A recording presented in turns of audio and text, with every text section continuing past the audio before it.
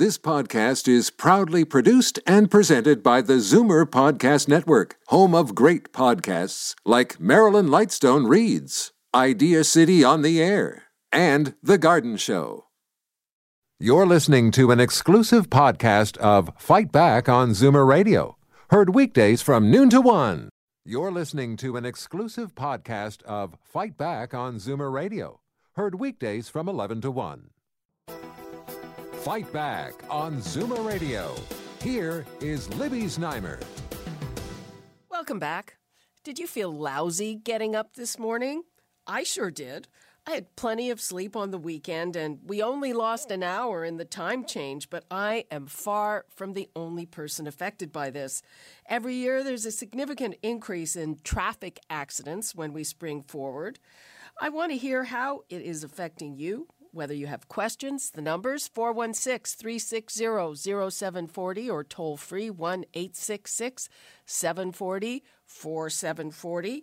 And right now we are going to talk to Dr. Julie Carrier, the scientific director at the Center for Advanced Research in Sleep Medicine at the Hôpital de SacrÃ Coeur de MontrÃ. Hi, Dr. Carrier. Hi. How are you? I'm fine. You sleepy this morning? I'm not too sleepy because I tried to prepare myself before it happened on Sunday morning. Mm-hmm. But I'm getting there. So, of course, many people may feel a little bit more sleepy this morning, and this is because we lost an hour of sleep during the weekend.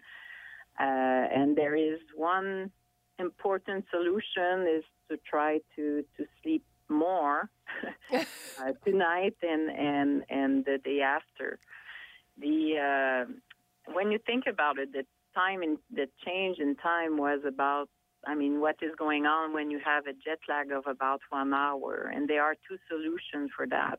When you have a jet lag or you have a time change, as we did last weekend, is one, to try to recuperate, though to try to sleep a little bit more. And the second thing is to go outside, because the way our biological clock is adapting to change in time is by receiving light from outside.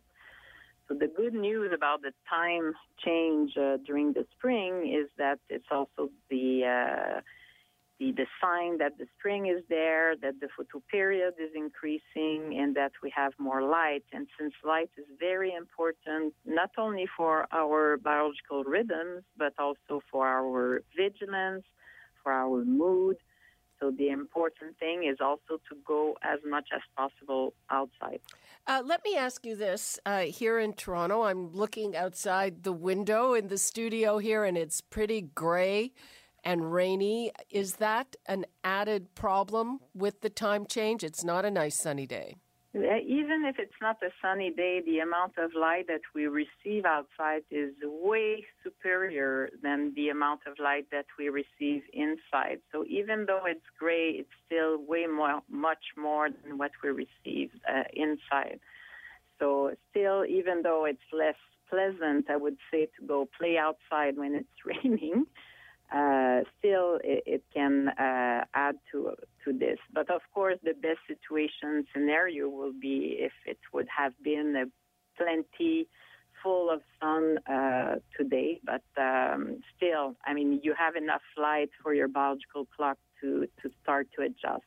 It takes about 24 hours to 88 hours, 2 days to adapt to this kind of change in time. Yeah, that's what I was going to ask. It seems so small. It's just an hour. We can lose an hour of sleep for any one of a number of reasons. And I know that getting up this morning, I don't know how our listeners felt, but I thought, wow, like this seems ridiculous when you think of it. It's an hour of sleep. I didn't have a sleep deficit. So, I was thinking, why does it feel like this for just an hour? Because your biological clock is really much in tune with what you are doing. And as phase advance, it's difficult for your clock to do it. It will be able to do it in about 2 days, as I said. But we have all the biological clock in our brain, and the biological clock is there because we need, and it's preparing the brain to be active at a certain time of day, to be sleeping at a certain time of the night, to be eating during the day, to restore biological function during the night. And even an hour can make a difference. So you felt two things. You felt this morning the fact that you were a little bit sleep deprived. You have an hour less of sleep. And you felt also the fact that usually at that point in time, your biological clock is still sending you a sleeping signal. So you had to fight against two forces, your biological clock that is not awake yet, and the fact that you are sleep deprived.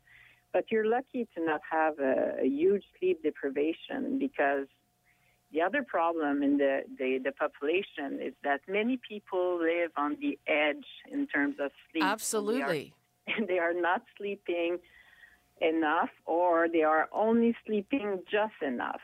So for those people, they will feel it even worse. So most of the people are chronically sleep deprived, especially the young adults, the teenagers, because they believe that sleep is something not productive. And they make a major mistake by thinking this. Sleep is very productive. You have during your sleep some very important processes that cannot be done during the daytime. And usually, since people do not believe, if they want to have a very productive life, to have a social, family, work, etc., the first thing they will cut is their sleep. I totally agree with you. I am a sleep evangelist, and in my case, I'm sure that having good sleep also helped me recover from very, very serious illnesses. And there's also a study that if you're studying for a test, or if you want to remember something, then what you should do after reading it or studying it is take a nap. Exactly. I always tell my students, if you are a student and you can take the entire night to study, and you will probably be able to remember the day after. But the difference is that you won't remember for a long time. During your sleep, you really have some important processes in your brain that will encode the information. And if you don't sleep well after you learn something, you're right. You will be able to remember it for a short period of time, like to do your exam. But if you want to remember those facts for 6 months, or when you are a professional afterwards, you need to sleep. So those brain processes are only occurring during your sleep. So sleep is important for your brain, but I want also to mention that it's highly important for your general health. And the way that you sleep when you are 20, 30, 40 will also have an impact on your health when you will be 20 years older.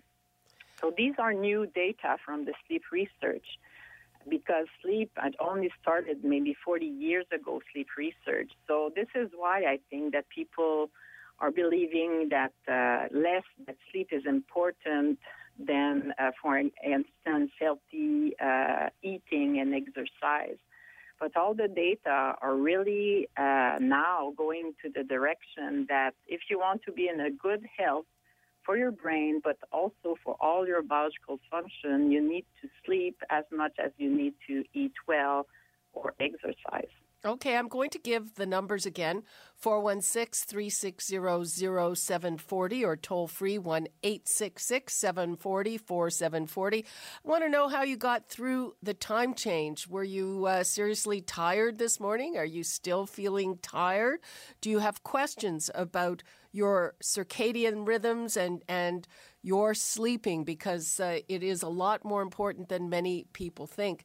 And Dr. Julie Carrière, I have a question. So when I travel long distances, I take melatonin to help me get over jet lag. Would that have been a good idea to do that on the weekend when we change the clocks? Yes, you could have done it. You could have used melatonin, try to go to bed a little bit earlier, and you could have taken melatonin maybe an hour before the time in bed that you wanted to reach before. So yes, but honestly, I have to admit, although clearly melatonin is able, as the light, melatonin is able to change the timing of your biological clock. So yes, you could have taken melatonin just before going to sleep or an hour before going to sleep. But there is no study that have tested this hypothesis per se in terms of the time change. But for all we know with the science, it could have helped you, yes. Okay. Any other tips for people trying to deal with this? So maybe you take melatonin, try to go to bed earlier. Anything else? Go outside, try to not use stimulant, because the problem is that you woke up drowsy this morning. Of course, the first reaction is try to use, for instance, caffeine to try to wake you up. But then caffeine not only has some impact on your ability to fall asleep, but it does also have an impact on the amount of slow wave sleep that you have during your sleep. So you should try to reduce slow wave sleep. The name is saying it, that's the deepest sleep stages. So you should, even though you are drowsy, you should not or try to cut as much as possible caffeine, because that will not help you to go to bed earlier tonight. Because the trick for adapting to what happened last weekend is to try to go to bed earlier and because you need to wake up earlier. Okay. Dr. Julie Carrière, scientific director at the Center for Advanced Research in Sleep Medicine at the Hôpital de SacrÃ Coeur de MontrÃ. Thanks very much for joining us. My pleasure. Okay, thank you very much. You're listening to an exclusive podcast of Fight Back on Zoomer Radio, heard weekdays from 11 to 1. You're listening to an exclusive podcast of Fight Back on Zoomer Radio, heard weekdays from noon to 1. You're listening to an exclusive podcast of Fight Back on Zoomer Radio, heard weekdays from noon to 1. You're listening to an exclusive podcast of Fight Back on Zoomer Radio, heard weekdays from noon to 1. This podcast is proudly produced and presented by the Zoomer Podcast Network, home of great podcasts like Marilyn Lightstone Reads, Idea City on the Air, and The Garden Show.